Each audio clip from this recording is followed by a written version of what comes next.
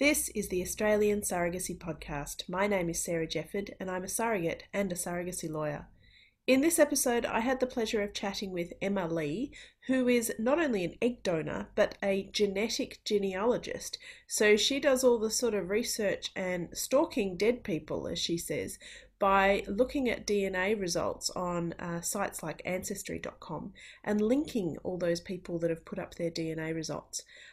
This was really fascinating to speak to Emily, but I think it's also got some lessons in it for those of us who have been donors and for intended parents who will be conceiving children with donors. I'm going to hand over now to Emma Lee. Hi, my name is Emma Lee. I'm a genetic genealogist, a perpetual student, teacher, and worker on being the coolest auntie ever. And not really into buying useful stuff. I don't know. I'm such a weirdo. Okay.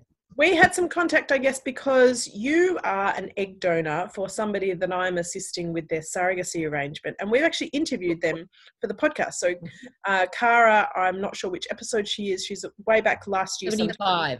Yeah, well, there you go. So I'm going to link that episode if anyone wants to listen to Cara talk. So you're their egg donor. How did you come to be an egg donor for a friend? Okay, so Cara and I went to school together. My sister was in her year. She's 2 years older than me. We were the nerdy kids. We hung out at the library. So I don't know, like Cara was always just really lovely. And I think we had like this weird, very big age gap of friends. It was a weird collective of people who didn't fit into being cool. We were cool in our own way. So Cara and my mutual friend had a baby in high school. And I'd always said that if I got pregnant, I'd just be like, oh God, no. And Cara's like, I'd take that baby. And so it was always a conversation we'd had.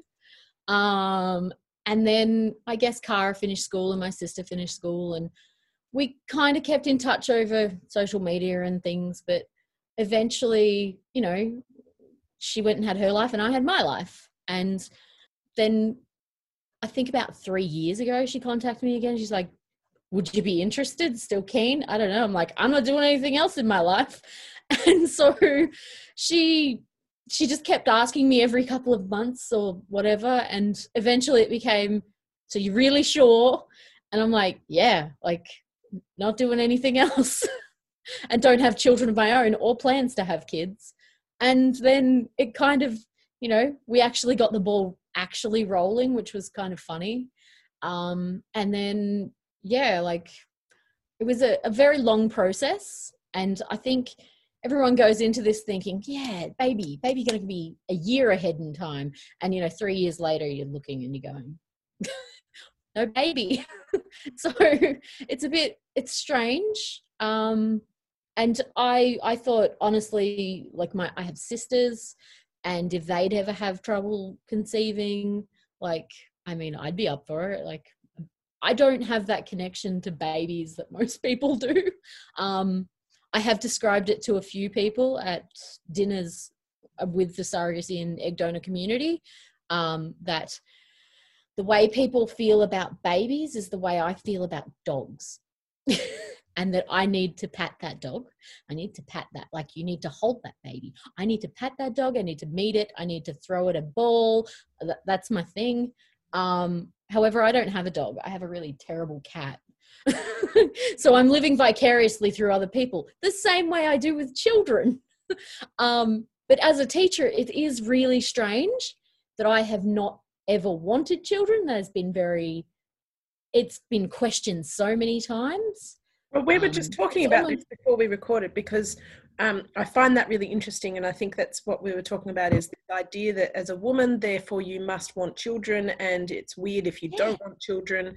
And actually for a surrogate or a donor, we may want our own children, but that helping somebody else have children is fine, because we may not have actually wanted children ourselves or may not want more children, and that's fine too. There's not this sort of one idea of, as a woman, you must therefore be a mother. Like that, it's just a kind of weird social construct. Yeah. Yeah. It's funny because there was an episode of Insight where these women were talking about not having children, and then one of them accidentally got pregnant and they have a child, and it's wonderful and lovely. But then there was this confrontation between a woman who was infertile, and she was pushing onto this other woman that is like, well, you're sitting there and you don't want children, whereas I can't. And I was just like, wow, it's really sad. And the whole infertility thing is gut-wrenching to me. I didn't think I would have an issue with if our egg donation round didn't go well, because I was just like, well, I can't have kids. I'm like, whatever. But when things didn't go to plan and didn't go the way we thought they were going to go, because, you know, I was young and I had plenty of eggs, and the fertility specialist was, you know, absolutely excited. And then when it came to fertilization rate and things, and it didn't work out how we wanted it to work out, it was really hard because I didn't want kids. It was this, I guess, grieving for my friends we'd spent so much time and effort and energy and money on this, and grieving through that process of like, well, we only ended up with a single embryo after, you know, nearly a year of sorting this out. And that's where we're still at. We still only have one frozen embryo, and it's even a year after egg pickup now. And it's like, okay, there's one more chance and that's it. So after we had our egg pickup, which was amazing and textbook and great, and drugs were super easy because I don't care about needles. They don't bother me. I donate blood all the time. So I was really cool with the whole process. But I guess the really steep learning curve about learning about your own body. So the first time we ever had a scan, and I remember this because it's hilarious, when our fertility specialist, who's a quite elderly gentleman, he's very lovely, when he did the scan and I could see on the screen that I had ovaries, I said, hooray, I have ovaries. And he's like, why would you think that? I'm just like, how am I supposed to know what's going on up there? like I had no idea. And I'd been prepping myself for, okay, so most people go to a fertility specialist because they can't get pregnant. And whereas I was going, okay, we're going to do this. But what if I didn't have ovaries? What if I had all of these other fertility issues that my older sister had gone through, and that my brother-in-law's sister is weirdly, like, I found her on one of the Facebook groups. I'm like, what are you doing here? I'm like, Sally? So it was funny. And then, you know, learning about her process. And then she was the first person I called after I got bad news, after talking to Cara, obviously. But first person I called because they were having issues as well. And it was just, I didn't have to go through all the acronyms and things like I would have with my own sisters.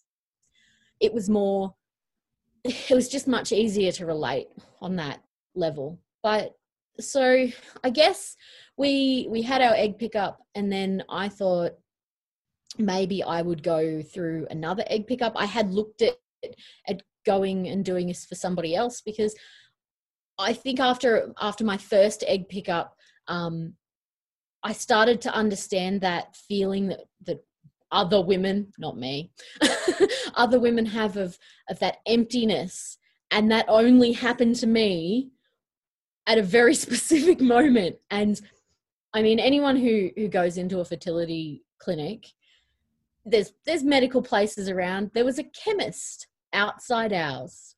And the first time I walked in, I noticed this rack of baby clothes and went, oh, that's just manipulative advertising. And then when we went, after I'd started the drugs, I think it was the last scan, I walked in with Cara, and I can only describe this as literally walking up the steps and then womb on the floor, of just this like overwhelming hormonal thing and just going, I know that this is only happening because of this, because I'm injecting myself with a lot of drugs, and like understanding just how insane hormones are. And like if you have a little thought about wanting a baby and then they inject you with a lot of drugs and then you're just like, oh my God, maybe I do want children. For about 3 days, I wanted kids. And then that's it. So there's been very few times where I've gone, oh my God, I want a baby so much. And they're very much determined by how many drugs I was on. So, and how many hormones were going cray-cray. So the fact that I can recognize that. So first round, I recognize that. And then as a school teacher, you're in charge of all of these children and you feel very responsible for them because legally you're responsible for them. So if anything happens to them, it's on you. And so when you're doing yard duty for primary school kids, you're like, oh yeah, there's a little person over there. It's fine. Now it's like little person 12 o'clock. Like, like I spot babies and it's so strange. Like there was a girl like almost running on the road over the street and I'm just like in tune and just going, so it's not my child. Kind of made you almost maternal where you weren't actually thinking, wow, that's really interesting. Yeah. Like, yeah, it's weird. Yeah. So how did you come from that to doing, what do we call it? We call it genealogy. Yeah. Okay. So genetic genealogy, which is it's a new term. So it's really only gotten a lot of airtime lately because of Parabon Nano Labs in the US, when their genetic genealogist, CC Moore, who is, I think she's a retired school teacher. She's not young. She's definitely, most people who are doing this are in their 60s, that range. They're usually retired people. And they've done at-home DNA testing like through Ancestry, 23andMe, MyHeritage. There's a whole range of things you can do. So she was doing that and she got contacted by a US police department guy called Paul Holes. He's really attractive. You should Google hot for holes. Very funny. So they got together and they were trying to track down the Golden State Killer in the US, which is horrible, dude. And eventually they arrested him. They got a tissue out of his bin and they compared it, and with a sample from the 70s when he was committing horrendous crimes.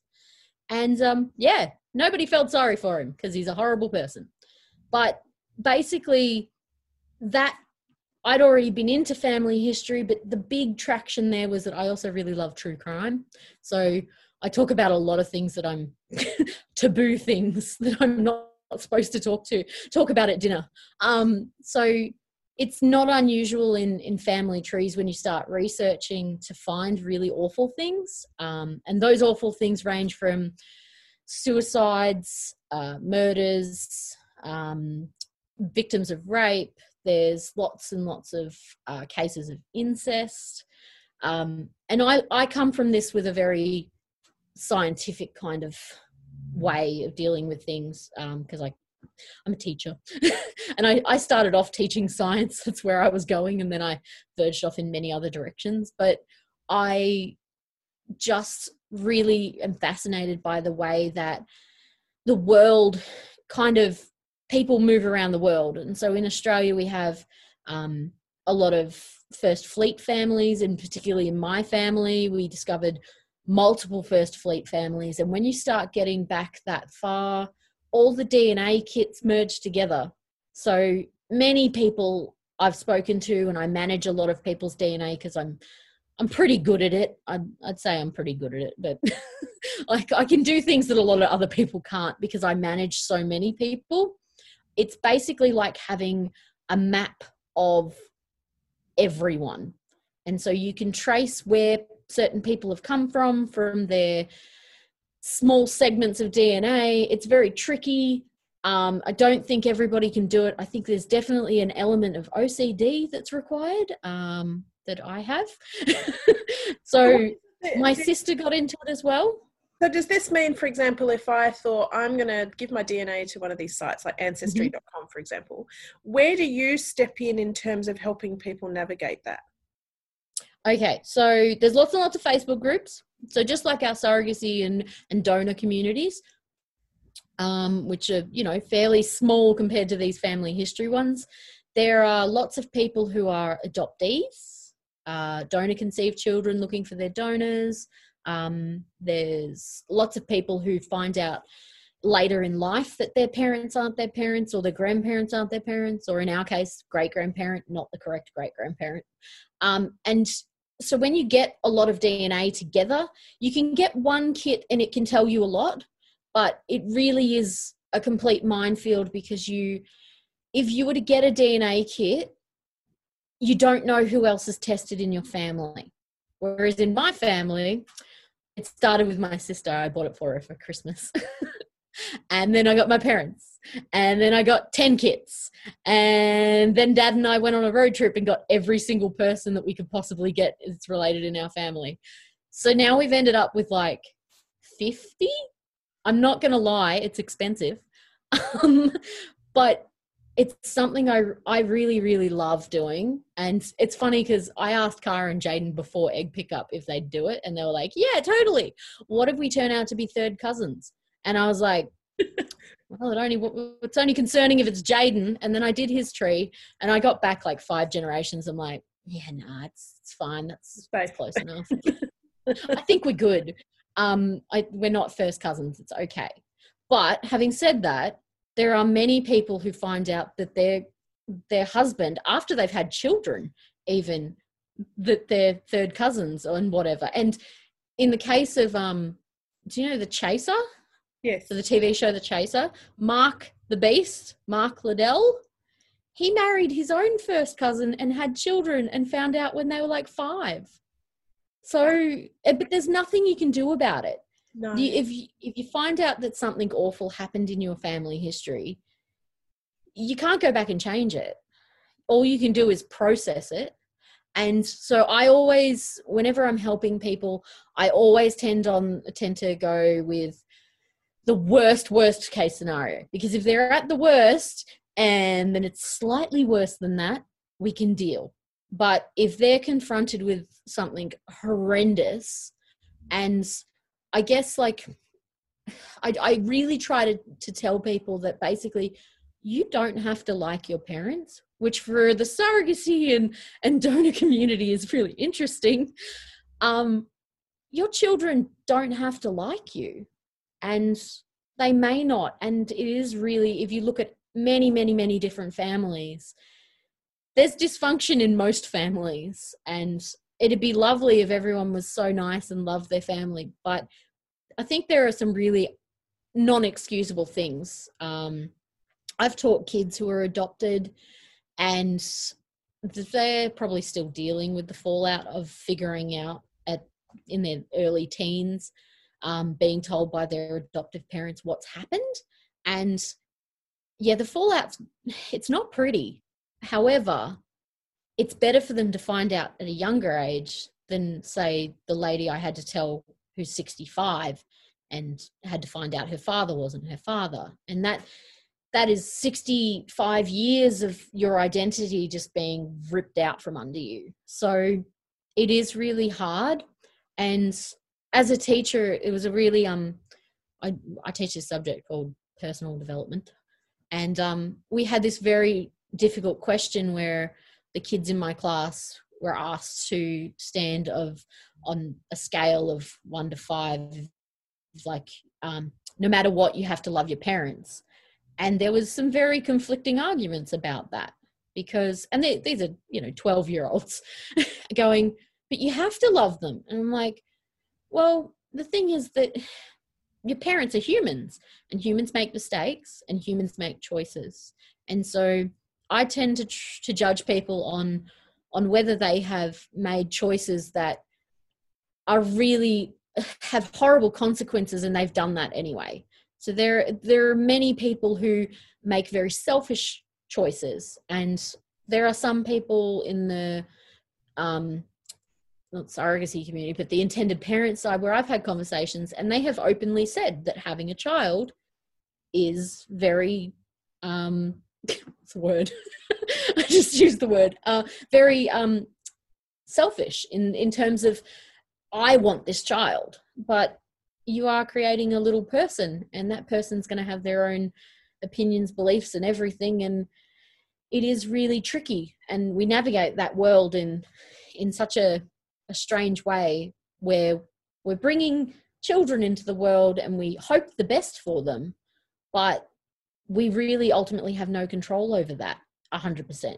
We have control over certain parts of it.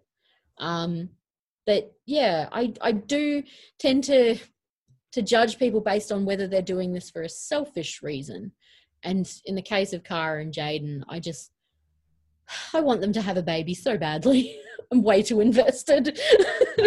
I think too that there is that sort of crossroads of when we talk about, say, these the genetic genealogy and doing a DNA test and sending it off and having children through donor conception or even without donor conception, thinking about what's the impact on the children in terms of, I own my own body, but I don't really own my genetics, in that I now have genetic children out there that they're not my children, or I'm not in possession of the ones that I have. So it's that sort of, I guess, thinking about what's their story and their identity and what do they own compared to what I own. So when you're working with somebody wanting you to help with their genealogy, what are the sort of things that you would give them as advice to prepare themselves for what that answer might be, or information that might be uncovered? So always going with the worst case scenario first, because they can deal with it. The idea that getting a DNA test opens a whole can of worms. And so you also are putting other people at risk. That's the trick.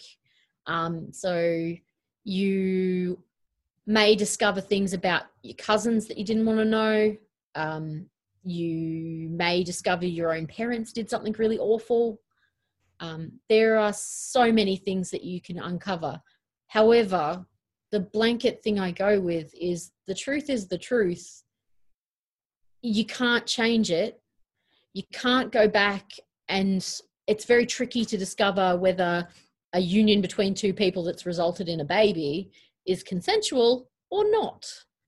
And especially when we go back to very much more religiously doctrinated times, where we've got towns like Kilmore, which is really funny, where they dug up all the Catholics and reburied them in a cemetery by themselves. When I discovered that, I was like, that's a lot of effort to go to. And it's because the Protestants and the Catholics were there was a thing there, and they were like, no, we need our own cemetery. So you're discovering a lot about just what it means to be a human, that sometimes humans are on the wrong side of history. The other thing I do try to tell people is that even Hitler has a family. And, bad people in history have cousins too.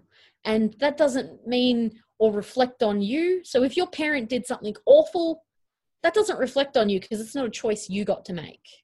The choices you make reflect on you. So if you choose to go and do awful things, well, when the DNA discovers that you did something really awful and the police come knocking at your door going, hi, can you please give us a DNA sample? We want to just compare this.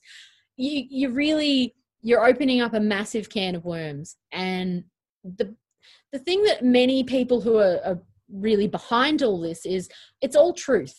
So you can't get away with basically trying to hide it under the carpet. A relationship either happened or it didn't.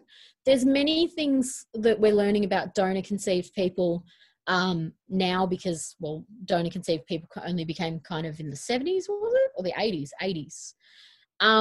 We're now learning a lot about the forced adoptions in throughout history, but predominantly we're learning a lot about the ones in the 60s and the 70s, because those are the age of people who are into their family history and doing DNA testing more regularly because they have disposable income. We're learning a lot more about white history because a lot wealthier and more likely to find it. It's a lot more well documented. We're learning gradually about the stolen generation a lot more, which is amazing because I would love to work in that area. But the problem is that we have, and I mean, it's divisive. We have stupid politicians who are going out there saying that you shouldn't be getting ab study if you can't prove that you're 25% Aboriginal. And I'm like, that's not how this works. The DNA is like, there's not enough. The percentages are just a percentage. That little pie chart changes all the time because we're learning so much about what it is in the DNA, and it's not 100% solid at this point in time, but we are getting closer and closer to it being amazingly accurate, at least to a certain percentage. We're learning, like, if you really want to get into DNA, you should probably have at least a year 11, 12 biology background. That's minimum, because those are the subjects that do genetics and inheritance and carrying, and you've got karyotypes, and there's lots of language that go with this. So there's some DNA kits that are better if you're male or female. There's lots and lots to learn, but there are so many people working on this all over the world that we are just getting a massive picture of where everyone has come from and whose families are all interconnected, and where I guess, the big, like in my family, it's really easy to do because big Roman Catholic families with like 12 children. And it's just like, bam, bam, bam, you're all there, you're all fit, everyone's testing. You've got, fairly white people who have got good jobs in solid communities, have lived in the Albury area for far too long, far too long to consider dating anyone in that entire radius. Like, don't even go there. I've heard from donor-conceived adults that talk about their experience, first of all, of finding out they're donor-conceived, and then trying to track down who their donor might have been. And sometimes that's with DNA testing sites. Yes. And there's sort of anxieties that they might have. So things like, for example, wanting to test their partner before they become intimate because they're worried that they might be related to them. I guess my question is, if you're talking to somebody that might be conceiving a child with a donor, what would your advice be about sharing that story with the child once they're old enough to understand? It's tricky if they're a known donor. So if it's a friend, I would definitely do what I did in the case of Jaden and Cara. Even my own sister. I got my sister's husband to be about a month before they got married to do a DNA test. And it's fine. The DNA results came back the week before they got married. Just checking. Well, that's good. I mean, I got a real party pooper as well. Yes. Yeah, it would have been. But you know what? I think they still would have gotten married anyway. Like if they weren't that closely related, they still would have. I think $100 for peace of mind is a bargain. Because the ramifications of finding out after you've conceived a child are horrendous. But at least knowing, I guess, so if it's an unknown donor or a donor through a clinic, I'd hope the genetic testing is there, but I don't know whether the genetic testing would do as much research as what I can do. In terms of just getting the DNA tests, specifically on Ancestry, I work a lot because it is the better place to test, because you can put your DNA on other ones. But finding out who somebody is through their DNA, you can pretty much, I can identify most matches that are on my sister's DNA kit because I've gone through and I can see which part of the family they're in. And so I can tell which, like, sub-family they're part of. And it becomes very easy when you've got as many DNA kits on one tree like I do, and then there are other people who have the same kind of things where they've got 20,000 people on a tree. They've identified them all with DNA. And now because DNA, the ancestry changed, there's this new thing where you can actually attach them, which is great because the back algorithm in Ancestry is now so good at being able to piece where people fit and gives you a much better and clearer idea. And so when you have very complicated families where the paper trail that most people who are doing family history research doesn't help, the genetic stuff comes in and you can really clearly see this person. You don't know what their name is unless they've used their name, and some people use pseudonyms. I often refer to this, like what I do, as stalking dead people because it really is. You're tracing through Trove, which is like the online newspapers, and you're going through and you're finding the death notice, and then they list all of the children, and it's like, yep, that child, so it's that one, it has to be that one, she married this person because their wedding invitation thing was advertised. And so it's a big jigsaw that only in time it'll all be pieced together. And it becomes very obvious when people are covering things up or don't want to know. But the thing is, you can't stop anyone doing this because it is all freedom of information. There is no... So the ground rules for all of these sites are you don't have living people, so their names aren't seen unless they're attached to their DNA kit. So when somebody uses a pseudonym, Peaches, some numbers after it, I know who you are. It's very annoying, but I can tell who they are because all you've got to do is go through the death notices. And very conveniently, when my great aunt died during the middle of coronavirus, and two of her sisters became nuns, and her motto was, well, I've got to make up the numbers. So she had 18 children. Wow. She passed away during coronavirus, and obviously the 150 plus people that she is genetically linked to, and it lists every single child, all their children, all their grandchildren. It was very helpful. I'm forever thankful to Gerard, who I'm pretty sure put it in there, because that made me fill out the entire, like their whole side of my family. It was like 150 people, just bam, bam, bam, bam, bam. And then it also had their husbands and wives' maiden names. And I was like, yes. It was just great. And so I'm thinking, because I know some people are a bit reluctant to sort of engage with the sites because they're worried about, I guess, Big Brother watching them, that sort of stuff. Yeah. If I decided I'm not going to give my DNA to one of these sites, but then I find out that perhaps a parent or a child or my sister decided to give their details to the site, does that mean that my DNA is now out there and I haven't had a choice about that? So I guess I can pretty much figure out who you are. If your sister or your parent, I can figure out who somebody is on my tree because of what I know the tree very well. I can figure out somebody fifth cousin. Most people can pretty regularly figure out third cousins, and who knows their third cousins? No one.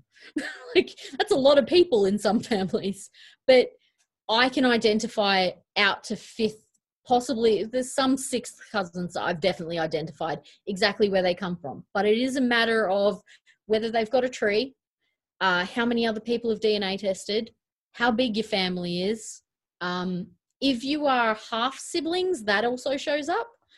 But you don't know whether you've got a half sibling, a cousin that is adopted. You just don't know until you do the test.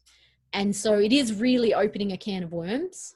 I find it so fascinating because it really makes you understand the history of Australia like for me, because I am mostly very white Australian and old families Australian. So it is really eye-opening to see all the Prussian immigrants from the 1850s, because the Prussian war was going on. So watching them all basically arrive in South Australia, and all these Lutheran communities created through to Waller and Walbundry, and just so many different cultures, and those cultures are still alive in those regions. Like they have days in Mildura and in I think it's like Rand or something, where they all wear lederhosen and drink beer all day. And it's just like, and that's why they have a German festival in that town. And you just go out to these cemeteries and you see like people's names, and like the really old matriarchs and patriarchs have got the best headstones, and they're usually so big and lavish because those are the families that have big families, and then their children are buried in the same cemetery. And you start to see this really big picture of how interconnected all of these families and all the individuals are, that it becomes very scary to date in the Albury area. Like it really is. Like for parents who are conceiving with a donor and for donor conceived people, it really does bring home the fact that there's nothing anonymous about this. If you think that you're getting an anonymous donor from Australia, from a clinic, from overseas, wherever, whether it's egg or sperm donor, some countries have rules around not knowing the donor's identity, and the fact is that you can find out who they are by doing a DNA test, and if you don't do it, your child may grow up and want to do it anyway. Yep. And like, even if you don't want to know the fact that your siblings, parents, anyone who gets a DNA kit, and in this day and age, if you've got family that are even curious about their family history, and I mean those ancestry ads are very lucrative because you don't know what you're getting yourself into. They're like, yeah, just get this lovely little pie chart that shows who you are, and you're 3% Viking, and you can go and wear a Viking helmet, and 3% Scottish, and you can go wear a kilt. No, if anything, I can tell you that, like, even your last name doesn't tell you a very great deal. So if looking at mapping their DNA and finding out where all their relatives are, how would they find help from somebody like yourself? Okay, there's many. Well, it depends on who you are and where your family's from, because there are so many resources out there. There are lots of Facebook groups. The biggest one, educational thing I've ever come across, is this lady, Julie Dixon Jackson. She has a podcast. It's called Cut Off Genes. She's an Australian woman. She lives in the US, so she does have an accent. Also, if you really like musical theatre, she's very funny. But she is so into this and is amazing. She helps track repatriated soldiers' remains, and among other things, she does a lot. But the podcast is very long and in depth, and I think she does a really good job of breaking it all down. It's a lot of things I already knew. There's also some things that I learnt from high school biology and science at uni. But I think for the beginner, definitely listen to that. And then, so she tells her story of how she came to find her genetic parents. And then she starts interviewing a lot of people who are adoptees, and not all stories are good. Some of the stories are wonderful, but it gives a very big perspective on everyone else's situations, where you've got unwed mothers who have their baby taken from them at birth. There's a lot of stigma and stories about that. So there's a particular one that just is gut-wrenching, but it is a happy ending, so it's okay. From Leslie, and she's from Queensland. And I think a lot of people would be quite surprised at just how awful the medical system used to be. I'm glad that we have learnt from that. But a lot of the best practice ideas that we have around donor conceived children are coming from that environment, from the adoptees and the forced give up babies. It's like, it is really important that the child knows quite young. It's devastating after they're 18. And I think you had somebody on here that was VADA. Yes, working for VADA. I'm like, Yep. How do I get a job doing that? Because I've had those conversations and I was just like, oh, I know those feelings, and just how tentatively you have to tread on everything, because it is life-changing to find out you're not adopted.